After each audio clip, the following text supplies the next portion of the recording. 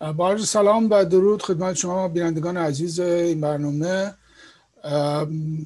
در ارتباط با وقایع خبری این هفته باز هم به موضوع در واقع مذاکرات ایران و امریکا بر سر توافق هسته‌ای و افزایش تنش‌های نظامی در منطقه خاورمیانه اختصاص دادم و نکات کوتاهی رو خدمتتون عرض میکنم. عرض شود که مذاکرات در وین در هفته دوم هم در واقع ادامه پیدا کرد و امروز این مرحله رو در واقع با افزایش یک گروه مطالعاتی دیگه، تیم هایی که در وین حضور داشتند، یعنی گروه کشورهای اروپایی به اضافه چین و طرف ایرانی از یک سو و طرف آمریکایی با گروه اروپایی به اضافه چین از طرف دیگه، مذاکراتشون ادامه پیدا کرد با توجه به در واقع خدشه‌ای که در بین هفته اول و دوم به دنبال یک در واقع خرابکاری که در مرکز نطنز اتفاق افتاده بود. طرف ایرانی مذاکرات رو تعلیق کرد، ولی در نهایت این مذاکرات پیش رفته. نتیجه ملموسی هنوز قابل پیش بینی نیست، ولی در رده در واقع مسائل فنی و در رده مذاکرات درونی JCPOA، درونی برجام، طرفهای عضو که قاعدتاً شامل آمریکا نمیشه چون آمریکا در زمان آقای ترامپ از برجام خارج شد، اینها یک جلسه جداگانه ای رو در واقع در وین در سطح معاونین وزارت خارجه برگزار کردند و به نظر میرسه که ضمن اینکه نشانه‌هایی از امیدواری حداقل برای رسیدن به نوعی تفاهم وجود داره، به خصوص با سیگنال هایی که از طرف آمریکا مشاهده میشه در این مورد که آقای بایدن ظاهراً بعد از رفع و رجوع مسائل داخلی که داشته الان احساس کرده که زمانی است که در واقع به مسئله برجام پرداخته بشه و تمام گزارش هایی که در واقع منتشر میشه در واشنگتن و به صورت غیر رسمی در واقع نشان دهنده روند حداقل سوگیری آقای بایدن هست، این احتمال بالا رفته که آمریکا احتمال داره بخشی از این در واقع تحریم هایی رو که در زمان آقای ترامپ اعمال شده بود، حتی در سطح مثلا تحریم سپاه پاسداران ایران، اینها رو برداره و در عمل یک گام اول رو در واقع امریکا برخواهد داشت و بعد قابل انتظار هست که طرف ایرانی هم به مرور اون تخلفاتی رو که از محدوده برجام داشته در مورد سطح غنیسازی و حتی افزایش حجم در واقع اورانیوم غنی شده در داخل خاک ایران که تقریبا نزدیک به 10 برابر اون محدوده است که در برجام توافق شده بود، اینها رو در واقع این تخلف ها رو متوقف بکنه ایران و به مرور مذاکرات ادامه پیدا بکنه برای گام های بعدی. اینها میشه گفت یه سری نشانه ها و سیگنال های مثبتی است که از این مذاکرات بعد از 2 هفته و آغاز هفته سومش مشاهده میشه. برخی از نمایندگان خب به کشورهای خودشون برگشتن، از جمله طرف ایرانی که مسئولیتش آقای عراقچی بر عهده داره و در این حال درگیری های داخلی در ایران همچنان ادامه پیدا کرده، از جمله نمایش یک فیلم در واقع تلویزیونی از تلویزیون جمهوری اسلامی که عملاً در واقع حملاتی است به کل مذاکرات، حمله به نماینده آمریکا در ارتباط با ایران آقای رابرت مالی هست، حملاتی به تیم مذاکره کننده وزارت خارجه که اینها رو جمهوری اسلامی در واقع نشون داده. همونطور که میدونید قبلا هم یک فیلمی به نام گاندو اینها ساخته بودند که در تمام اون در واقع از جاسوسان اسرائیلی در تیم ایران صحبت می‌کردند و بارها هم آقای ظریف عملاً به این فیلم اشاره کرده بود. حالا یک فیلم جدید رو به عنوان در واقع وقت اضافه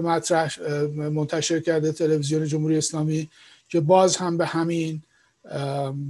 نکات پرداخته شده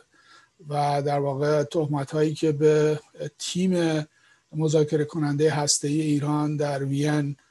زده میشه، اینها رو عمدتاً در واقع تلویزیون جمهوری اسلامی که به طور مشخص تحت کنترل نیروهای امنیتی سپاه پاسداران هست و برخی خبرگزاری های داخلی مثل تصنیم و پارس انجام میدند و در حال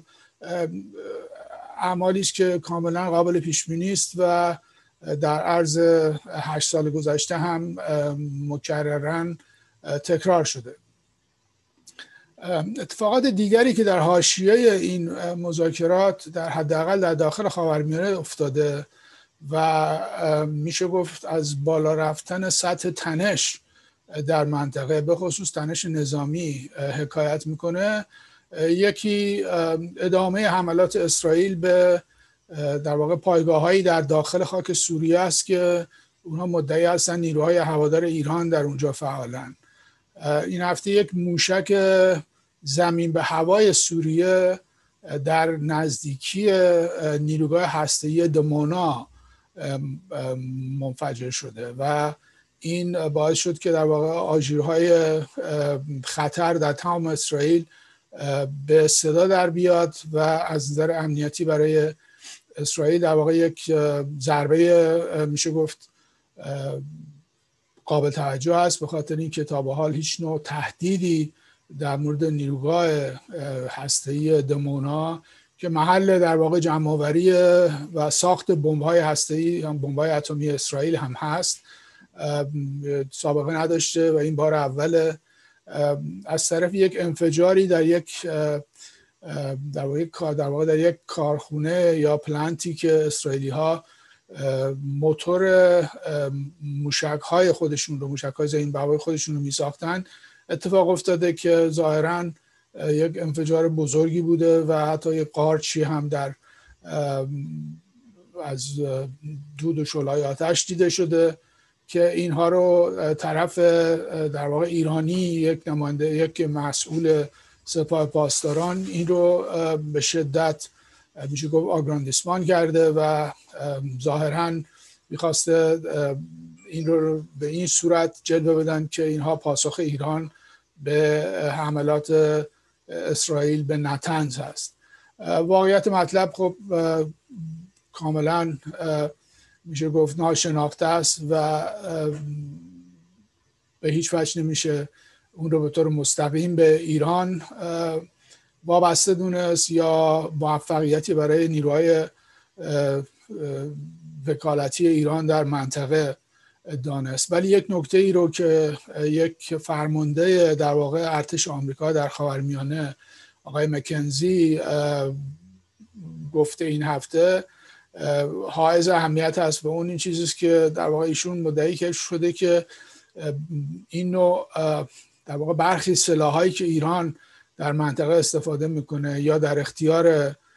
نیروهای پراکسی خودش نیروهای وکالتی خودش از جمله در یمن و حزب الله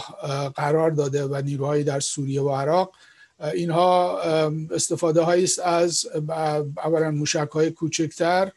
و در این حال درون ها یا پهپادهایی که برای شناسایی یا برای حملات مختلف ازشون استفاده میشه. گرچه در داخل خلیج فارس پهپادهای شناسایی ایرانی بسیار مرسوم بوده که به ناوگان آمریکا در منطقه نزدیک شده باشند و عملاً تحریکاتی برای اونها به حساب بیان، ولی در سایر مناطق خاورمیانه هم این فرمانده امریکایی مدعی شده که این نوع توسعه در واقع ابزارهای غیر معمول نظامی از طرف ایران باعث شده که برتری هوایی آمریکا در منطقه دچار نوعی تزلزل بشه و مدعی شده این آقای ژنرال کنزی که از زمان جنگ کره تا به حال سابقه نداشته که آمریکا در منطقه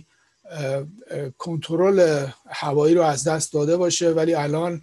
با توجه به افزایش این نوع تهدیدات ایران و نیروهای وکالتی ایران در منطقه، نیروهای امریکایی احساس خطر میکنن و خب مجموعه اینها حاکی از این هستش که طرف آمریکا شاید احساس کرده که واقعا بهتره که هرچه زودتر این بحث و جدل ها رو بر اثر برجام به یک سرانجامی برسونه تا بتونن در مورد مراحل بعدی این مذاکرات که از قدیم هم پیش بینی میشد برجام 2، 3 و 4 رو هم داشته باشه به اونها برگردن و این مسائل مهمتر رو در واقع پیگیری بکنن. باید منتظر شد بدید واقعا آیا این نشانه ها و سیگنال هایی که از طرف آمریکا دیده میشه در مورد برداشتن برخی از این تحریم ها عملاً واقعیت پیدا میکنه و اگر پیدا میکنه تاثیرش در ارتباط با ایران چه خواهد بود، به خصوص که در ایران با توجه به نزدیکی انتخابات 1400 برای ریاست جمهوری خب تاثیر داخلی این مسئله هم حائز اهمیت هست، ضمن اینکه عده‌ای مدعی هستند که طرف ایرانی مذاکراتش در وین بیشتر جنبه تبلیغاتی برای تهییج انتخابات داره، ولی در نهایت باید دید که واقعا انتخابات در ایران به چه سمت و سوی خواهد رفت و چقدر میتونه تاثیر داشته باشه در کل مسائل منطقه.